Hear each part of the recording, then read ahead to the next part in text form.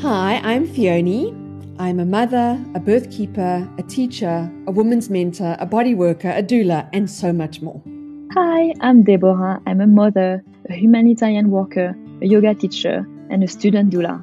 In this podcast, we bring together women who share their journeys to motherhood with us. We want women to share their doubts, their fears, what they've learned along the way, and their memories. Our goal is to inspire, inform, and empower. Each woman is unique and has a story to tell. We hope that you'll love these stories as much as we do. Welcome to the Becoming Mother podcast. Okay, so welcome. How are you today, Deborah? I'm good. I just recovered from a flu, so I'm feeling much better. And the essential oils have been a lifesaver, and I'm glad I put them in my suitcase and not in the boxes. So that's a good reminder to myself. And you, how are you doing, Theoni? No, I'm good. I mean, it's, towards the end of the year, and my son's got, I think, one more exam left, which is great. Just so that we can, to wrap up this year, which has been really exciting. And this is our last episode for the year. And I'm so proud. I'm so proud of ourselves that we carry on with the podcast, even though our respective lives have been quite hectic this year for each of us, with a lot of different projects and different things happening. I remember that we actually started the podcast at the beginning of this year, of 2022. We started recording beginning of 2022. Yeah. And here we are. There we are. So today we're going to be interviewing Mia, and Mia is a client from lockdown time that I met, and the reason why I wanted her to come on and share her story is because she's got 3 different stories in 2 different countries. So I think it really gives you, the listener, a great insight into how birth can be different depending on your life circumstances, depending on what support you have, and depending on which country you're in. So I'm really excited to have her on today. I really enjoyed listening to Mia's stories because I can relate to her as an expat, where you have to learn everything about how you give birth in a foreign country, being far from your family. So I think our audience who can relate to that will enjoy the story, but also if you are living in your own country, because it's always interesting to hear how birth happen in other countries, I find. And I think that's why we started this podcast, because we wanted to share all kind of different stories from different places in the world. So Mia, welcome to our podcast. It's so wonderful to have you here. How's your morning been, Mia? Very good. Kids have gone to school, and my little one started nurturing nannies today because she's quite a firecracker, let's just say. How many months is she now? She's 15 months. Wow. Amazing. Flying. Time flies. Flying. It's flying. It's going even faster than it was before. I can't believe how quickly it's going. Oh, I met you, I think, when you were pregnant, your last pregnancy. I can't remember how we met exactly. I think it actually was through Jean that we met, another client of mine. And then you came to yoga, and then you really wanted a VBAC, and that's how we journeyed together. So I would love you to now introduce yourself and just say who you are. Okay, well, thank you so much for having me, guys. I think it's very cool what you're doing.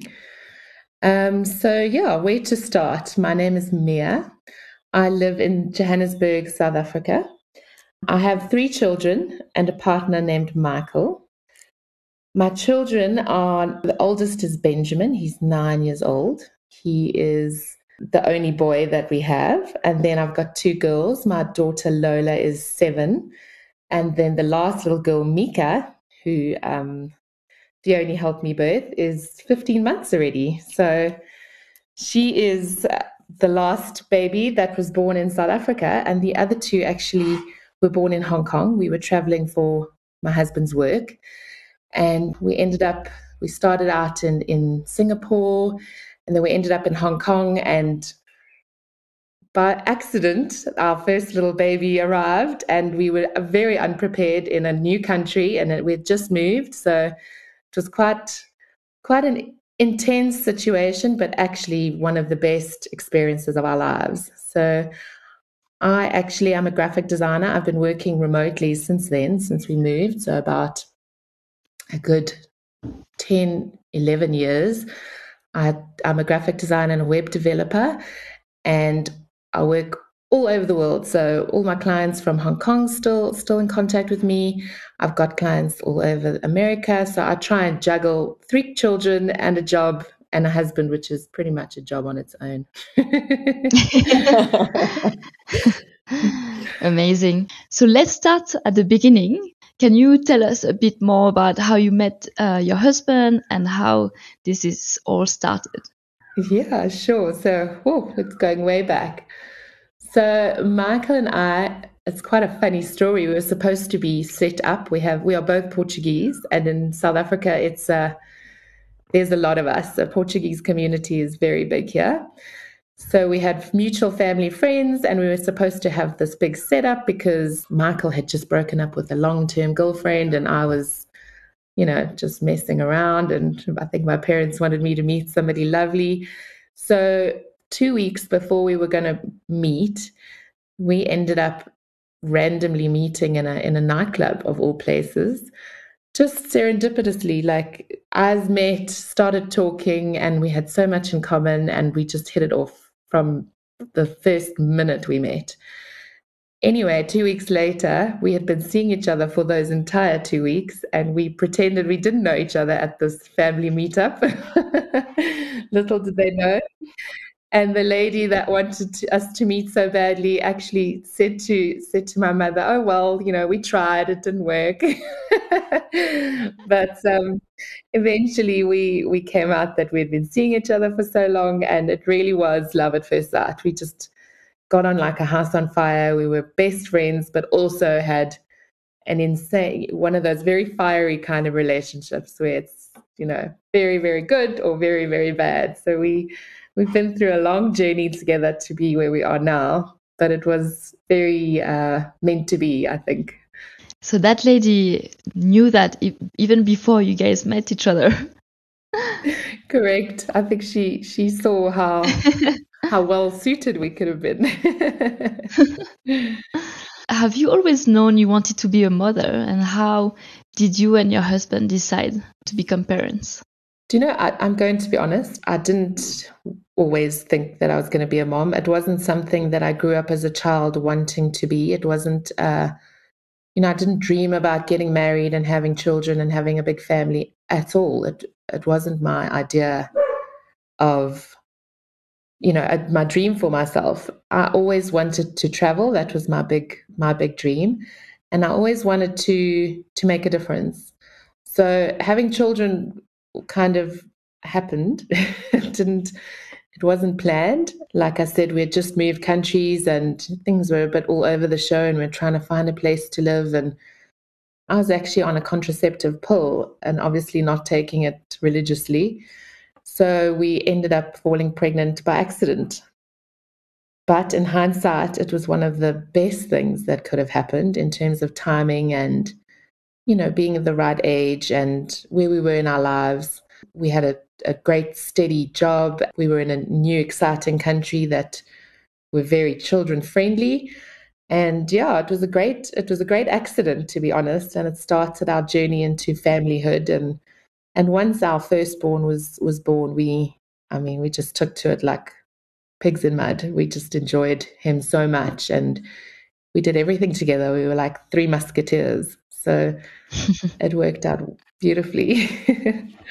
And because it was an accident, how did you first feel? And did you even think about maybe not having this baby in the beginning? Was it even a question for you? So no, it wasn't a question abortion never came into my mind, or, let's just, fix this problem and be done with it. That didn't enter my mind, but I did feel quite scared because I was in a new environment and I didn't have any support. I didn't even know a gynecologist, or, that's all very new. So I was quite scared, But luckily, I have Michael, and he was so excited that it actually rubbed off on me. So I ended up just going with it, and actually, if you remain quite calm, it's amazing how clear things become, and you can get quite decisive. So we were quite excited from the beginning. I mean, the initial feeling was scared and terrified, but once you start thinking about it and getting to terms with it, it was lovely. It was a lovely build up to having him. It was a beautiful surprise. It was a beautiful surprise. It was. And then the other ones, I mean, were the others planned, or did they also just happen? Yes. So Lola, our second born, was planned to a degree. We didn't expect her to come so soon. We started thinking that, maybe it's time to have a second one. And we were just chatting about it, but nothing, concrete. And then again, it happened sooner than we'd expected, within that month of trying. And Mika was the same. So we wanted a third, and we were going through COVID. So everything was a little bit different. Priorities were different. Our mindsets were very in tune with what's important in life, because we were seeing a massive world pandemic. So we decided that we wanted a third, but also came a little bit quicker than what we had anticipated, which was a blessing in disguise, because it gave us a good amount of time with her during COVID and during a time where we could all hunker down and be together as a family and get to know each other. So it all worked out, funnily enough.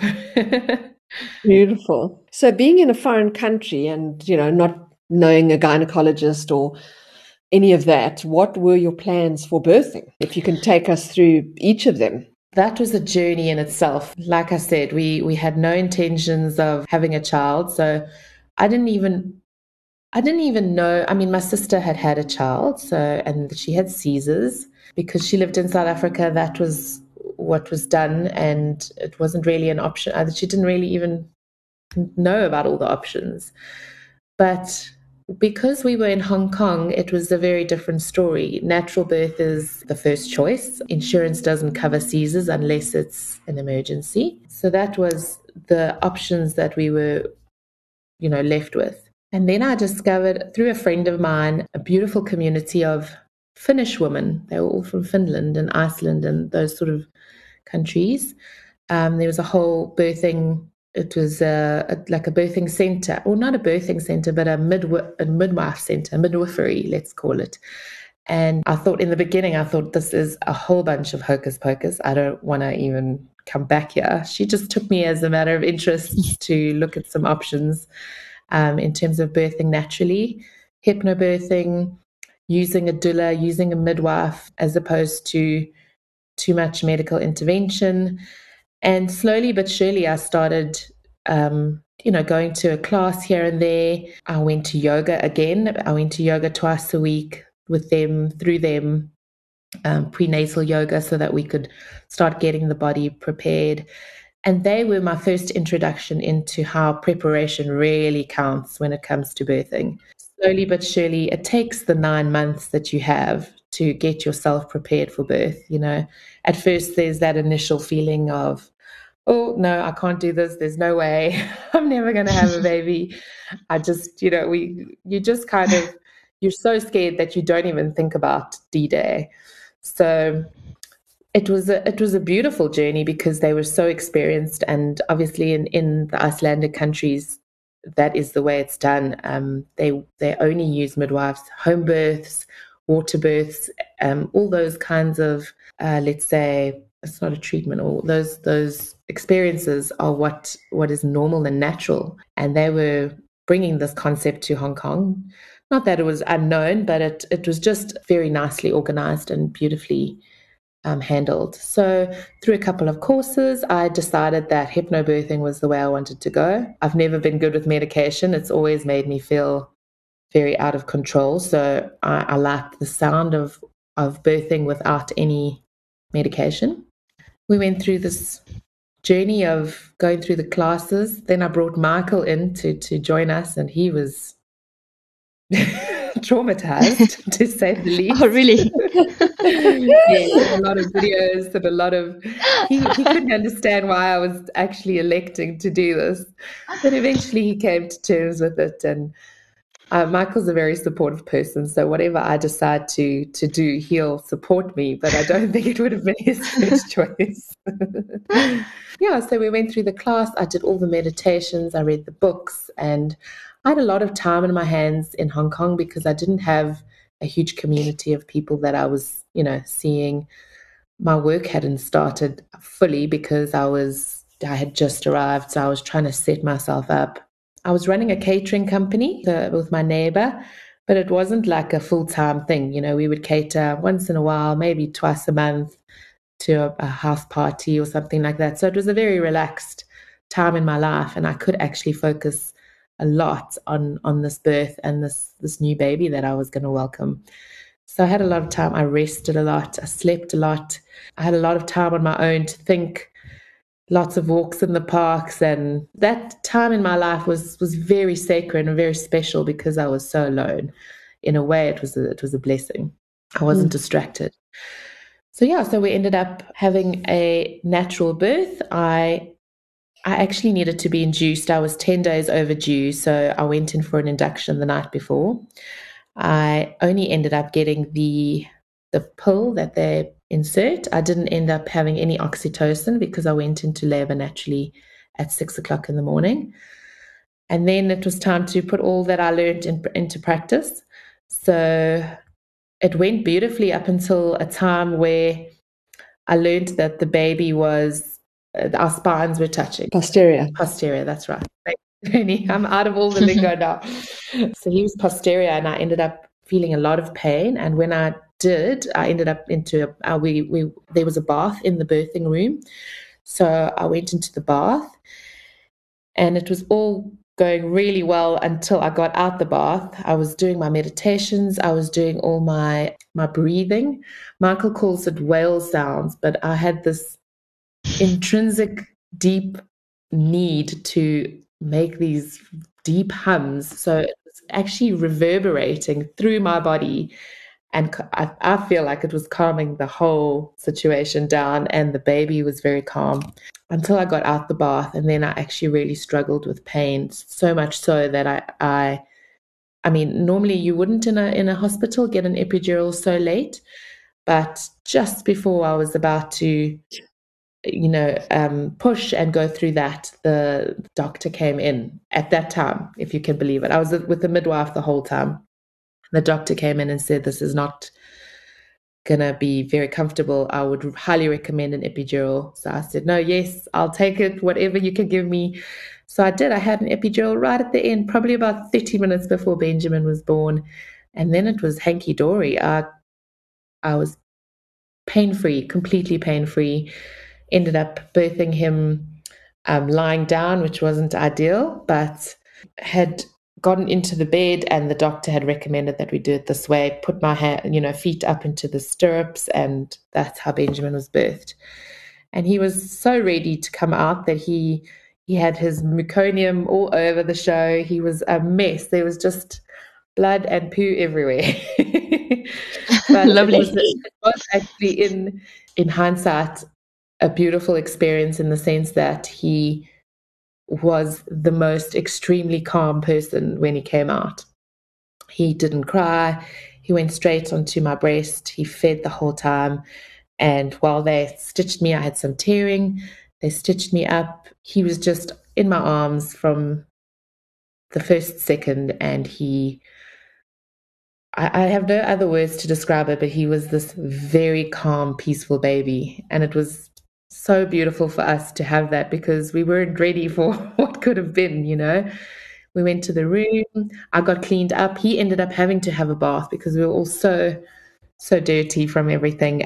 He had a little bath. I had a bath, and we spent the rest of we were there for 3 days in hospital, just relaxed in our little cocoon. We had a midwife come to support us every, I'd say, couple of hours. She was in checking on us, and also mentioned she'd never seen such a calm baby in her life. He just went with it, chilled, didn't cry much for feeding. I mean, I was always feeding and giving him what he needed, but he was unbelievably calm. So that was lovely and a very good introduction into childbirth, natural childbirth, having a midwife, having the support, having done the work, and, with having the tools to support me to go through that. It was amazing. So that was my first experience. And Hong Kong, he was born in a private hospital, which was up in the Peak, which was let's say it felt like a hotel. It was a very expensive private hospital that really took care of you. So we were very well looked after there. From food to support to, you name it. They were at our beck and call, and it was a lovely experience. Lovely. Made you want another one, apparently. Correct. Once you've gone through it, you realize there's nothing to be too scared about. I mean, yes, it's a lot of pain, but you forget about it so quickly afterwards. He really was an easy baby. So, when you have that experience, you don't really question whether you want more. You just say, there's no way I'm not having more. It was just so beautiful. And the love that you feel and the feelings of fulfillment as a parent when you have your first child and it goes so well. I think there's just something beautiful about that. There's something, it just solidifies your feelings of wanting to be a parent. So yeah, Benjamin was a lovely introduction. And after that, I thought, I could have 20 more babies. We loved it. We enjoyed it so much. Again, we were on our own. It was just us three. We used to get out every day and walk him. And I think because he was so easy, he made it. And we didn't have to change our lives too much. We weren't stuck indoors, or we could still go to restaurants. We traveled. He was about 3 months and we started traveling again. Hong Kong's that kind of place where there's easily accessible to lots of little beautiful destinations in Southeast Asia. So yeah, he just joined in, came along for the ride. So it was a fun time in our lives. It didn't feel like we were too put out. I remember in the yoga class, you were the only one who had 3 babies, and you are the most relaxed. And I was thinking, I have 1 baby and I'm so exhausted. How does she do it? She's just so relaxed, so cool. She's running around, carrying her baby everywhere. And I remember you said, Mika, she falls asleep and then she always wakes up in a different place because I'm always on the run. And I remember I felt so inspired by that because you made it feel just so easy and natural.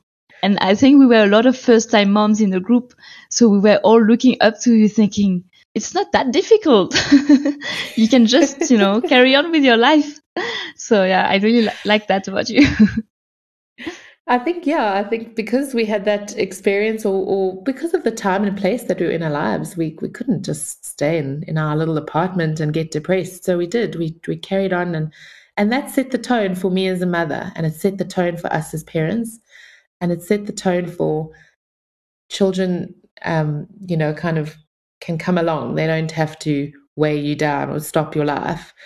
It's much easier said than done. I'm saying that as if, we go through no troubles at all. But I think children will adapt to whatever situation you put them in. So if you decide that that's how you want to do it, you want to travel, or you want to just carry on with your life, or you want to just go for a coffee and they can come with, it's okay. They will adapt. And if they scream the whole time, maybe the second time will be different. Maybe they won't scream so much the second time. But I think I just kept trying, we kept going and doing what we wanted to do. And we were fortunate with a child that was quite relaxed. It's not always the case, as I found out with my second child, but we keep going. Yeah, I had a friend who saw how we were traveling so much with our baby. And she said, that's great. It makes very flexible babies because they have to adjust all the time. Correct. And I know that I have friends who, stick to the routine. Every day the baby must nap and go to bed at the same time.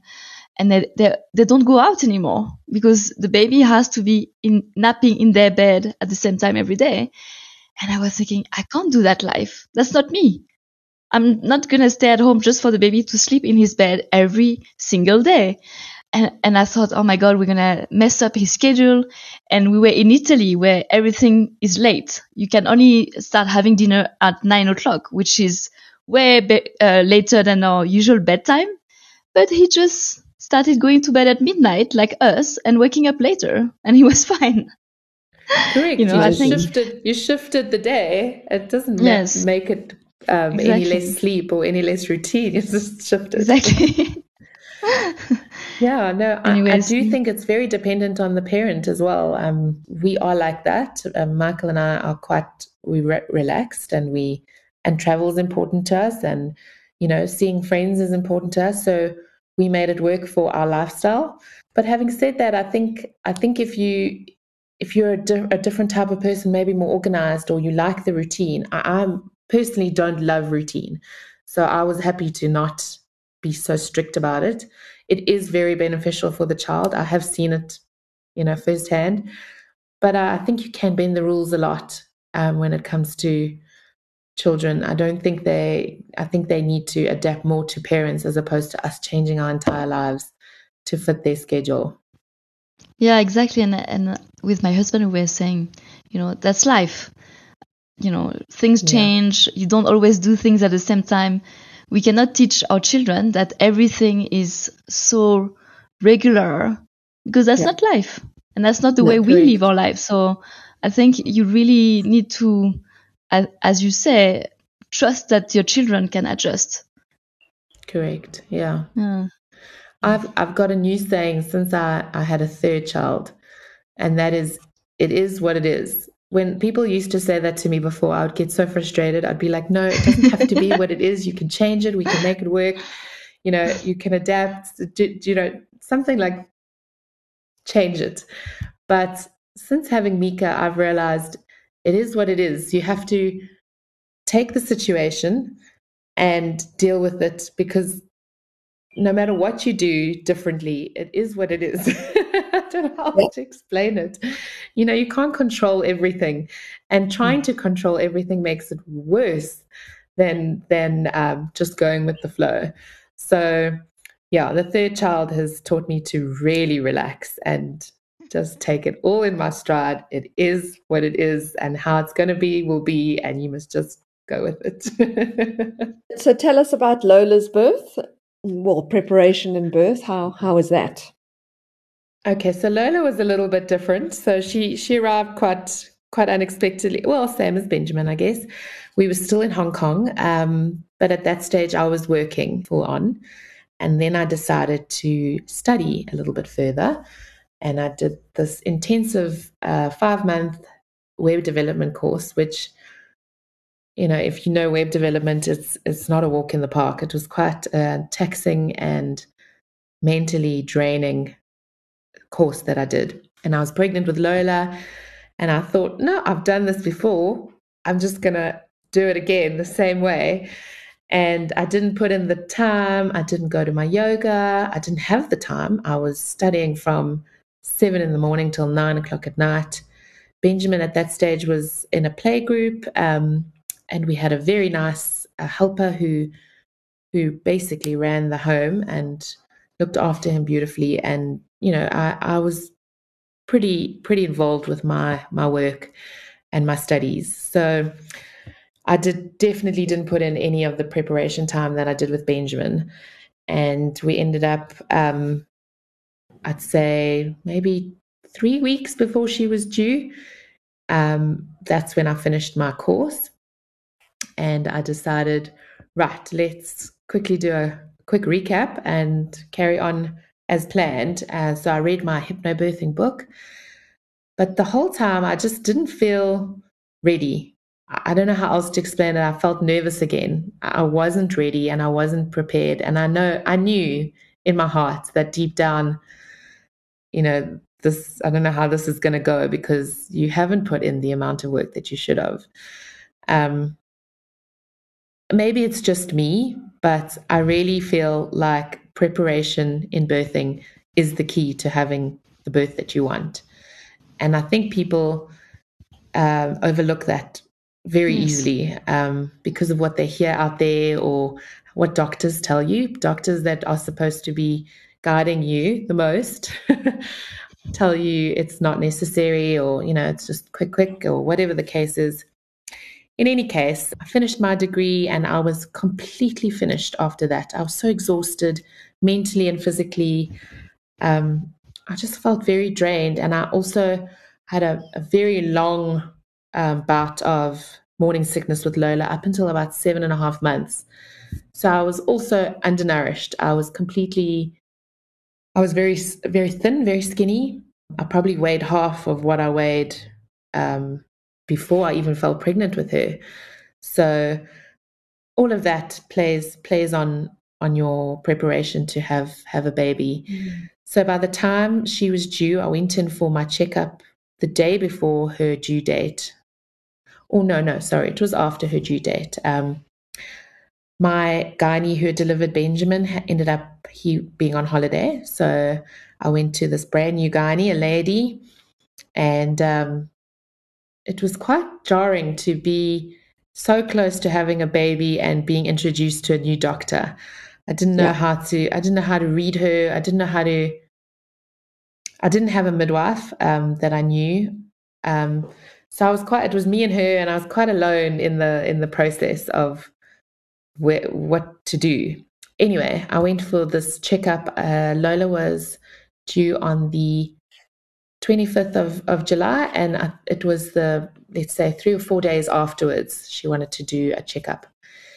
In any case, we did the scan and Lola had turned again. So she had her head down up until then, and at the last minute, she flipped over. She was transverse breech, so she was lying across me, and the doctor thought that this was the end of the world.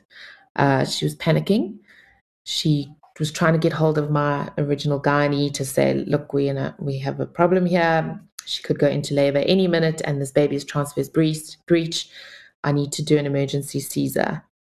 And at this point, I think because I hadn't had my preparations and I was mentally and physically quite drained, I went into panic mode with her instead of being calm and like just taking a moment and understanding where I was at, praying, seeing what I wanted to do. I went with the panic mode that she was in, and she booked us in that evening. So this was in the morning. She booked us in that afternoon to go for a Caesar at 5 p.m. So I phoned my husband in a panic. Luckily, my folks were there because it was Benjamin's birthday. It was his actual birthday. And they came to support me for the birth and to be with Benjamin. I had a lot of support around me, but we were all kind of panicked that I needed to rush home, pack my bag, and get to the hospital. There was a lot of processes as well to get there. We had to go to the police station for a clearance of some sort. I can't remember the details, but it was intensely stressful doing that and getting there and then running up to the hospital, same hospital that Benjamin was born in. But this time it was an elective Caesar, and I just did not feel prepared. So to cut a very long story short in terms of the process and procedures, we got there. The baby was born that very day, and as you know, with a Caesar, you need medication. And like I said, I've never been very good with that. And I think they gave me a little bit too much than what I should have had. Yeah. I think they take your weight and your height and whatever, and they almost over anesthetized me, whatever the question was. Because it was so rushed. I couldn't even. My brain wasn't going with the pace that this situation was going with. So anyway, Lola ended up arriving that evening or just after, let's say 6 p.m. from a 5 p.m. check-in, and I was just out of it. Couldn't focus. I remember taking her in my arms when she was born. She was this sweet, fat little baby with a really fat face. It's probably where all my nutrients went. but then I don't remember much else. I remember being in and out of consciousness. I remember my parents coming. They were trying to put on my boob, but because I wasn't so with it, I don't know what happened, to be very honest. And it's the Sure. worst feeling in the world, not being Yes. Yeah.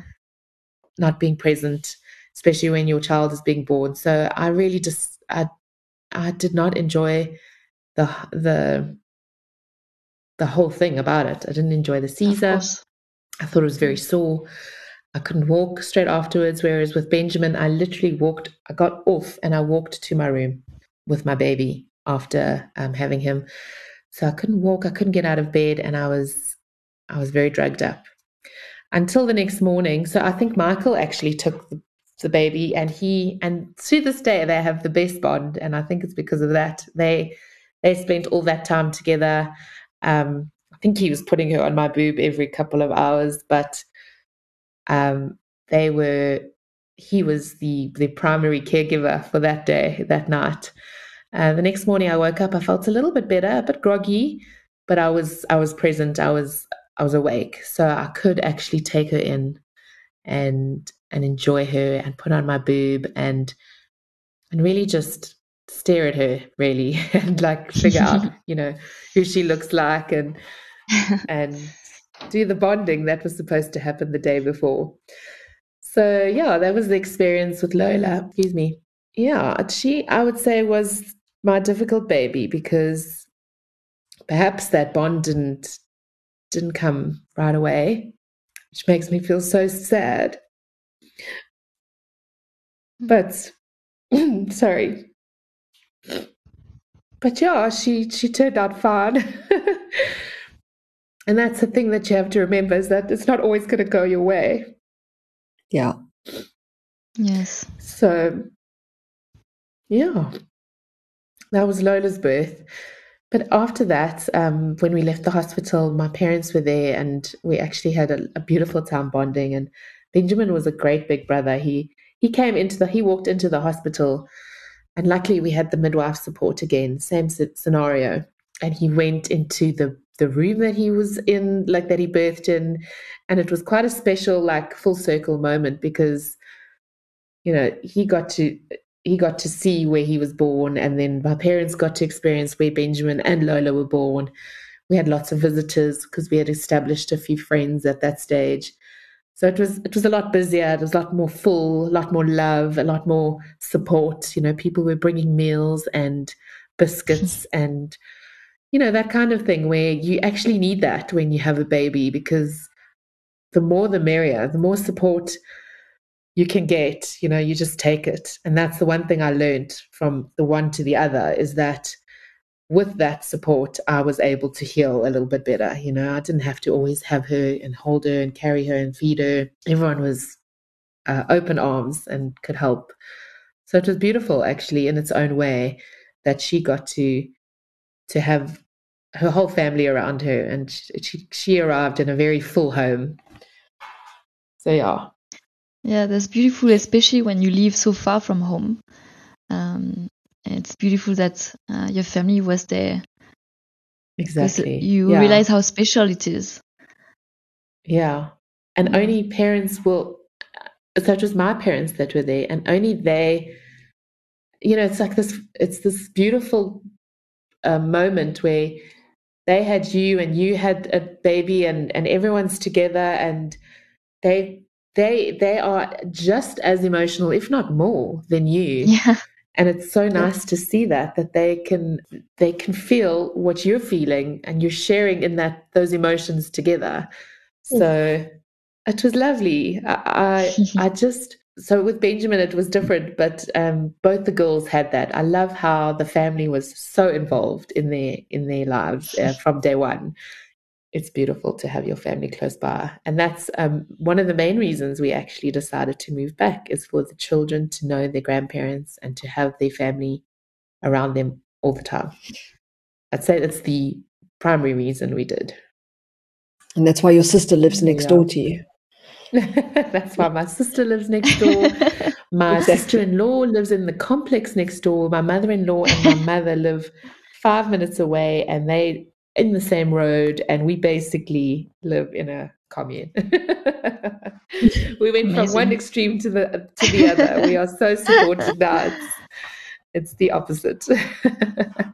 Lovely. Yeah, I think maybe you needed to live far away to realize how much you needed them close. That's exactly it. That is exactly it. Because when we left, I said, goodbye. I don't think I'm going to see you again in South Africa. I'm going to be gone forever. And then, yeah, life has a funny way of changing your mind. Yeah. And Benjamin loved his sister right away. He was very happy to be a big brother. Very happy. I mean, he's a boy, so he doesn't have that same nurturing way. So he wanted to play soccer with her from day one. But he was so gentle with her. And you know what? Not jealous at all. I know it happens that some siblings can be jealous. He was not at all fazed with her arrival. Just took her in with a pinch of salt, and she just slid into his life. And we have some beautiful footage of him like trying to talk to her and giving up, and just always kind of reassuring that she's there and patting her and then carrying on with his life. How sweet. It was lovely. Yeah. So then, when did you decide to go back to South Africa?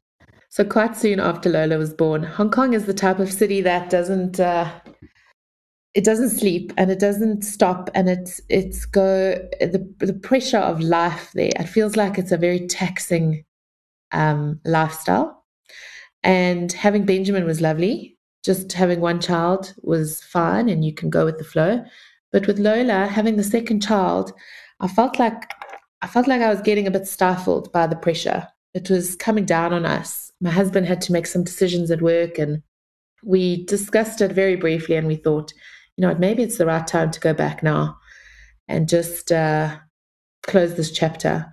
So within 6 months, we decided to move back to South Africa. So Lola was born in July, and we moved on the 1st of January that very next year, which made her early years very busy and hectic. And yeah, it was a lot of go, go, go. I think in hindsight, I should have stayed until she was about 2, so that she would be more settled, because she went through some issues with diet. She wasn't picking up weight. She was very scrawny. I was advised by the gynae to take this injection called Depo. It's a contraceptive injection, and it really messed with my body, and it messed with my milk production. And because life was so busy, I didn't even notice until it was almost, she was almost 10, 12 weeks, and she wasn't picking up weight. She was a very thin little baby, and a lot of stress around her nutrition and feeding her. And Lola's been that child for me that, that one that kind of you worry about.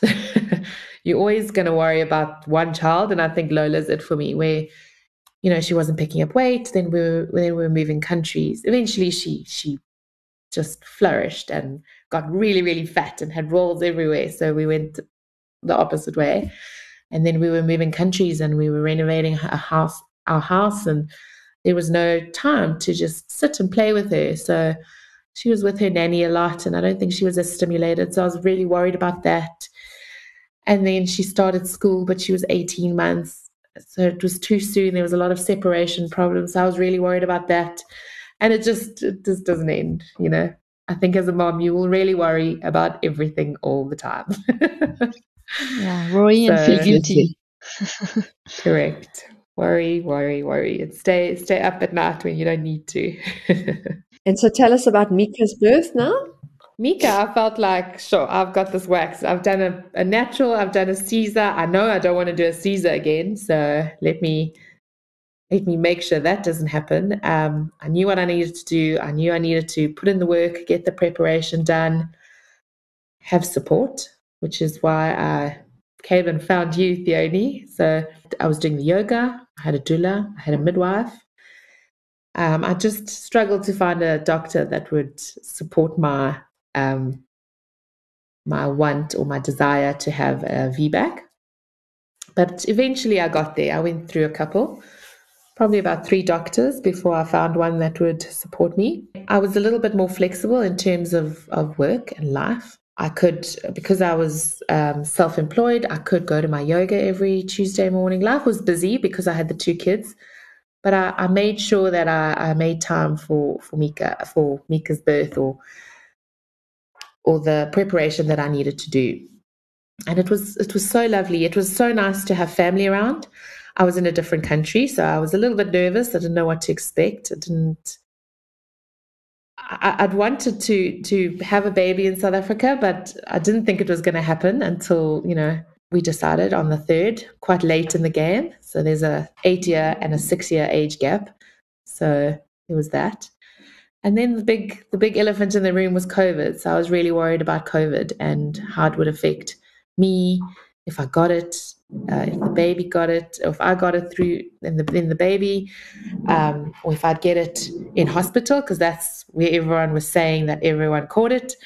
And the big waves. So I was quite heavily pregnant through the 2nd wave, and then we had a bit of a lull, and then Mika was born just as the 3rd wave was kicking in. So it was quite stressful, I would say. It plays a lot on your mind, and you see people dying around you, and you hear of how the rest of the world was doing. And I think mentally, this 3rd birth was my hardest. I struggled a lot mentally with all that was going on. And towards the last month, I'd say the very last month before Mika was born, I was in complete depression. I was not sleeping. I just struggled a lot mentally, but I had a lot of support. I was seeing a nutritionist to help me make sure I was getting all the right nutrients. I had Theone and the oils and everything, mentally that I could do. I was trying to do. But it's easier said than done. So sometimes hormonally you do go through things. I think I was quite depressed, to be honest. If I look back, it was not a postpartum depression, but a prepartum depression that I was dealing with. Those were tough times. I think most people, were feeling the way of this lockdown and being isolated. And I think being pregnant and, as you said, like going through all these hormonal waves within you and wanting to feel safe. When you're pregnant, you're so vulnerable. And it doesn't feel like you are in a safe environment because we didn't know what was going on with COVID. Exactly. So that unknowing, that unknowing and that lack of safety really does play on your mind, especially when you're bringing in a baby into the world. You think, why am I doing this? And you start doubting a lot about your decisions and your life. And things get quite hair-raising. But luckily I got through that. It was just day by day, and I had Michael's full support. He was up with me at night, trying to stay awake through all those birthing meditations. I tried everything. So I had a lot of great support along the way, and eventually it came to D-Day. But I was prepared, and that was the key, is that I felt that I had done everything in my power to make this VBAC successful. And that was where I felt at least the relief of welcoming Mika into the world.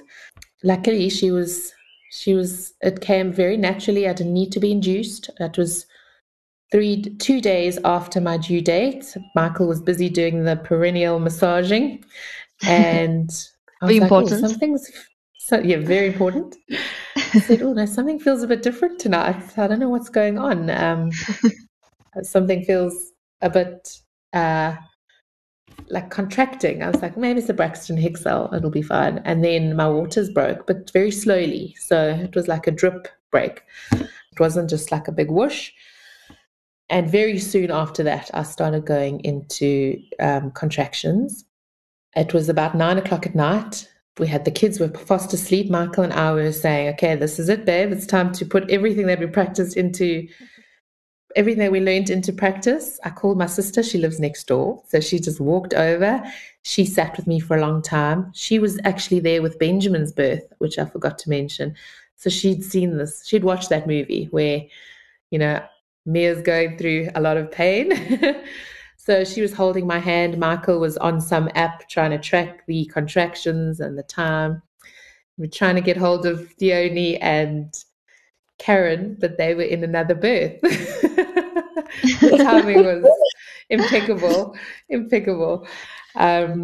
You had your sister as your doula. Exactly. My sister was my doula the whole time, actually, leading up to it. But we started seeing that this was going a lot quicker than Benjamin's birth, and a lot quicker than all the things that we had read. If the contractions were coming harder and faster. I managed to remain totally calm through them. But to say they were extreme was, it just, I think I skipped through that very early labor where you're just kind of starting to feel things. I ramped up very quickly. So that started at 9 o'clock, and by, I think, 10:30, 11 o'clock, I was in full-blown labor, which is a very quick time to go from zero to hero. We drove to the hospital. I was in the back over a ball trying to breathe through everything that I was going through. And by the time I got to the hospital, Dione and Karen, my midwife, were there. And I just looked at her. I looked at Dione and I said, this is happening quickly. And you were like, okay. And it did. And that's exactly what happened. It went very quickly. I think they were barely filling up the water bath. Yeah, we didn't have much water in that bath, just enough to birth, I think. It was basically enough to birth. A puddle. Luckily, Michael got in and it raised the level a little bit, but it went so quickly. I had to write it down to remember. It was the best advice they only gave me. Straight after it happened, I wrote down the whole story, and now and then sometimes I read it. I read it once afterwards.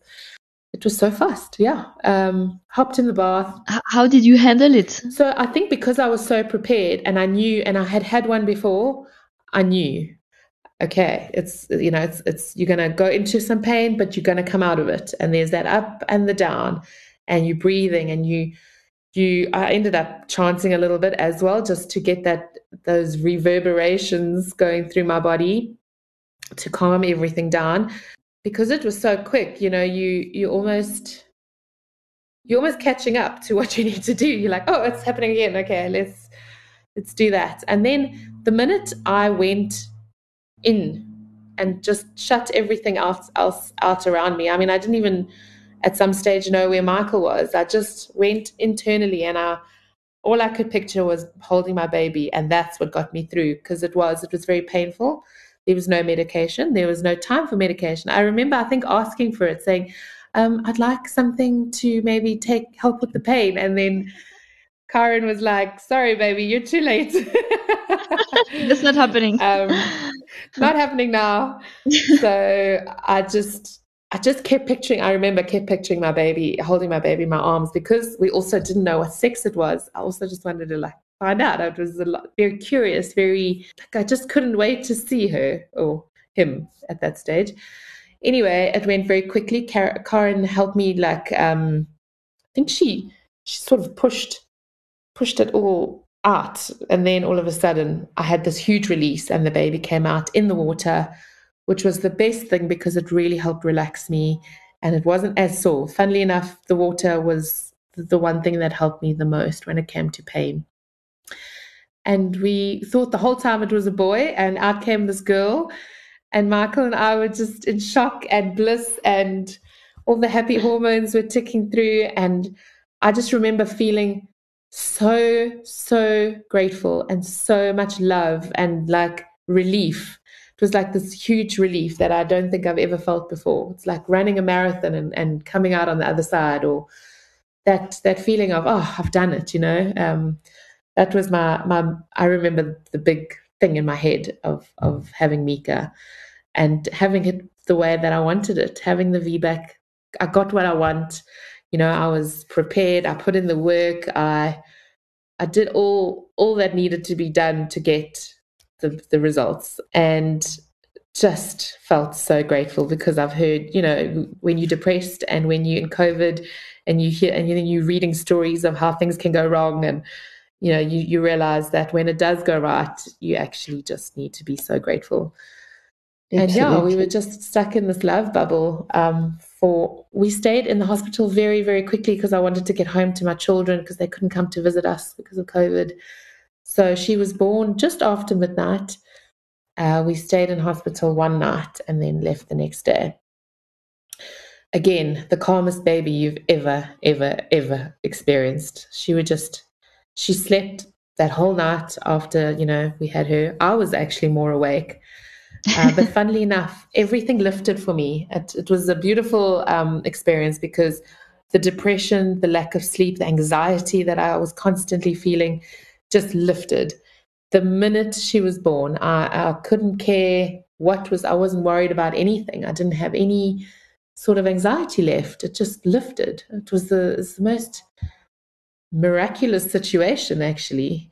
And just having the support, having Theoni there, where she was feeding me chocolates and whatever I needed, and we were just talking about what to do next, because sometimes you just don't know. You're a bit like, oh, okay, I've just had this baby, now what?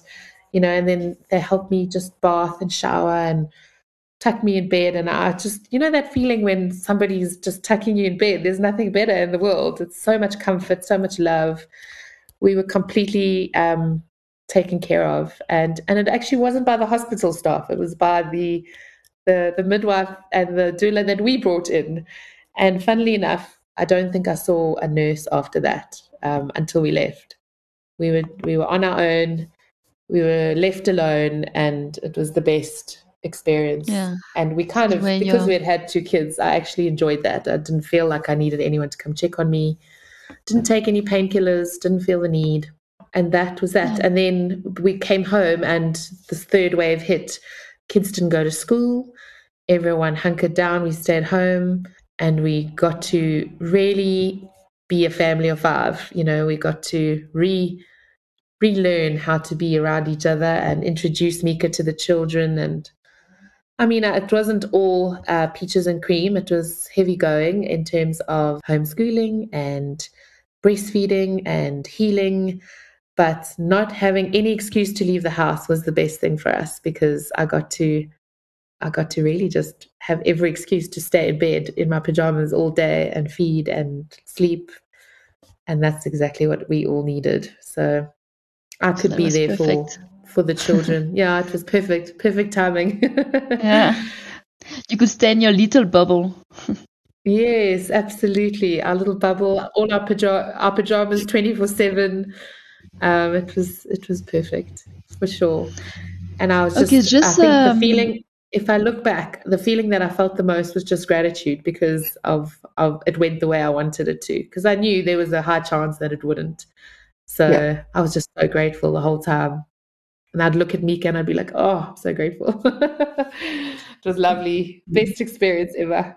I don't know if you want to speak about your breastfeeding experience, Mia? Yeah, I mean, for me, I was very used to it from the other 2 children. So it kind of it wasn't new to me. I just fell into place and I carried on as it was. Mika experienced a similar thing to Lola, where she wasn't picking up enough weight.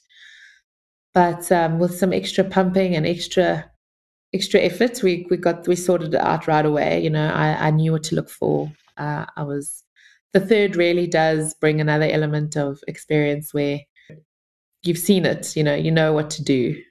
So it was pretty smooth sailing for us in terms of breastfeeding. Mia, so can you tell us, what do you enjoy the most about being a mother, and what have you found so far to be the most challenging for you? What I love being the most about being a mother is how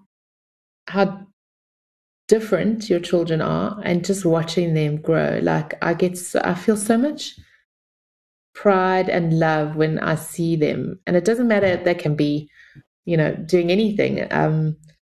It's quite incredible to witness these children. I mean, you don't want them to be like you, but you see so much of you in them, and I just enjoy their or discovering their personalities and who they are. That's like my favorite thing about having kids and having these 3 kids, is that they're all so different, but they all bring such a beautiful dynamic, and they've got so much character, and they make me laugh, and I just enjoy being around them so much.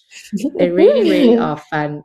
I've just spent a month with them on my own. Well, mostly on my own. My husband was in and out, but I've spent a month with them on holiday. Just the 3 of us. No nannies, no help, no parents, no one. And we had so much fun because it was like 4 little children going out and adventuring every day and discovering, and I just loved it so much. That is my favorite thing about being a mom, and I really do have fun with them. The thing I find challenging the most is that it's a lot of responsibility, and it's 3 different souls that you have to give of yourself to on a personal level, on a personalized level. So I can't just cuddle them all and think that they're going to all get that love from me. It's one-on-one time. They each need different things from me, different kind of support. And yeah, the sibling rivalry is real. So I struggle to sort of handle that. I just find it very, very disheartening, but it's a real thing. So they're all vying for my attention or our attention, and it's hard to manage. But my number one thing would be to try and split myself 3 ways. It's impossible. Actually, 4 ways, because you need to give your husband some attention as well. So splitting yourself 4 ways is the thing that I find the hardest. And there's some kids that are more demanding, so you sometimes don't spend as much time with the one that you should be because the other one's demanding more, or the baby's, a baby's a baby and really does suck all your time. So I feel guilt a lot of the time. I feel very guilty that one's not getting enough of my attention, or this one I didn't get to do that with that one today because my time was just not enough. So that's the hardest part for me. And I love the way you say, split in 3, no 4. And I wanted to say, well, actually, no 5, because you've also got to have time for yourself. Correct. So true. Which we forget. We completely forget, and we overlook, and we think, oh, well, no, it's fine. And actually, that's the most important. Is if you can have time for you to be centered, to take a breath, that actually you can be more available for everyone else. Absolutely. Yeah. I definitely put myself last on that list, and you're right, it's not the right order to be, because then you can't really give wholeheartedly of yourself when you're you're feeling so depleted. Yeah. So as we wrap up, what words of wisdom would you like to share with the moms or that are becoming parents, either that you've gained from your experience of mother of 3, or that you would have been told if someone had told you before? So I would say nothing can prepare you, but if you can, try and be as prepared as you can, like especially for birthing, put in the effort. In terms of parenting, being calm and remaining true to yourself as much as you can is the best advice I could give somebody. I often feel like, oh, now I need to flap and panic, or, and the minute I switch into calm mode, everything goes so much smoother. I really do think that there's so much noise outside, and when it comes to parenting, there's a lot of podcasts and blogs and books and just car park talk, and other parents that you speak to, and there's a lot of noise, but you have to just think about yourself. Everyone's so different, and how you want to raise your children. That's the thing, you have to set these morals and these rules for yourself, that's how you want to raise, because I think it's very easy to just quickly veer from that, or you heard that from that mom and that's working well, so you're going to try that rather. And I think you have to listen to yourself and your partner and work as a team. Very much teamwork makes for dream work in our case, but we're on the same page, and we know how we want to raise our children, and we know the values and the morals and the systems that we have. And yeah, we stick to those. So that's kind of how I run my life and my family's life. Oh, it's beautiful. Beautiful. Yeah, thank you so much, Mia, for sharing your stories, because they're indeed three very different birth stories that you had. And thank you for reminding us how important preparation is actually when you are about to give birth, because I think a lot of us women try to do it all. We try to have an inspiring career, to be good partners, to stay fit, etc. And sometimes we overlook this time that we need to go inward and prepare for this new life that we are going to give. So it really shows how important preparation is, and I'm glad that you shared that with us. So thank you so much for joining us and for sharing these beautiful stories, and for inspiring us as well to stay calm and take things one at a time. Thank you so much for having me. It was lovely. Yeah, thank you so much, Mia. So lovely. Wow, I really enjoyed that. Deborah, how did you enjoy that? Yeah, I love Mia. She's so amazing. And she's such a cool mom of 3. And she makes you want to have more children because she makes it look so easy. Yeah, I really enjoyed the reminder of, and especially reminds the listener that how important preparation is. And if you listen to her stories, it really comes across how she really prepared for the first one. It definitely went better, easier, calmer baby, and her third. Whereas the second one, there wasn't as much, and you could really see it in the experience of her second birth and child. I also really love, and you talk about her being this calm woman in this calm mode. I love the way she reminds us that, there's a lot of noise. And when we are raising our children, we really want to listen to ourselves, our partners, and work together and align with our morals and values of how we want to raise children. Because really, this is what it is. It's just the start of raising children. Exactly, and that was very interesting also to hear more about VBAC, vaginal birth after C-section, because I think it's something that's quite scary to many women. They are not sure if it's possible, how they can do it, and what are the risks, and so on. So it was beautiful to hear that it is possible and it can happen in a beautiful way. And listening to Mia's stories, I had a reflection. I thought that our podcast is also healing, because I feel that it's healing for the person telling their stories. The way she explains how it was hard for her to bond with her second baby, and it wasn't as easy as the first one, because, as you said, she wasn't as prepared, and life was very different for her at that point. And I felt that it was healing to listen to her, and I hope that our audience feels the same. Absolutely. Yeah, absolutely. So we're going to be taking a bit of a break in December. So this is our last episode for this year. And for those who haven't managed to obviously listen, can catch up on episodes. And then we've got lovely people in store for next year. Deborah, do you want to tell us about that?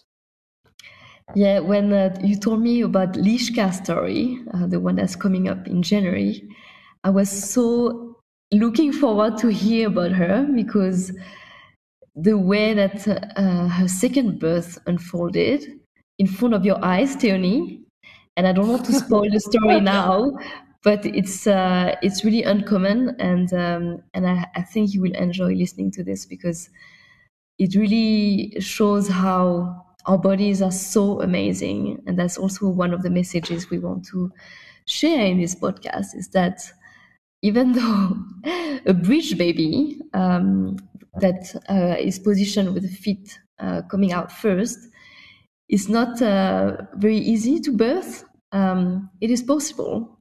And I think Lishka tells that story very beautifully. And I start to scream for my gynae, Tashnee!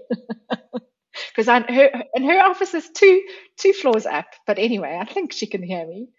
And they literally rush in. They get a a bed. I climb onto the bed right in the reception area there in the foyer. I stay on all fours. They push me. Luckily, there's a theatre on that floor as well, literally around the corner, which is where I had my first D&C. Push me into the theatre, and then I could let go. So 1 minute later, without any intervention whatsoever, Charlie just flew out. He just flew out. So you just heard Lishka, which we really enjoyed her story. But meanwhile, during this Christmas break, we are asking you to give us a present and share your reviews on the podcast platform that you are listening us on. That would be really helpful for us, and it will mean a lot for us to hear from you, what you learned, what you felt, and anything else you want to share with us. That would be really appreciated, because we are doing this podcast from our heart, and so it's always nice to hear from our audience. Yes, and also if you are on Spotify, what's great about Spotify, which I've just learned, is that you can actually comment. So it would be lovely if you are listening on Spotify to just give us a comment. Yeah, we are receiving a lot of very nice comments from our community, and it would really be helpful if you actually write them down on those podcast platforms for us. Thank you for listening to the Becoming Mother podcast. We hope you felt inspired, touched, and that you learned something.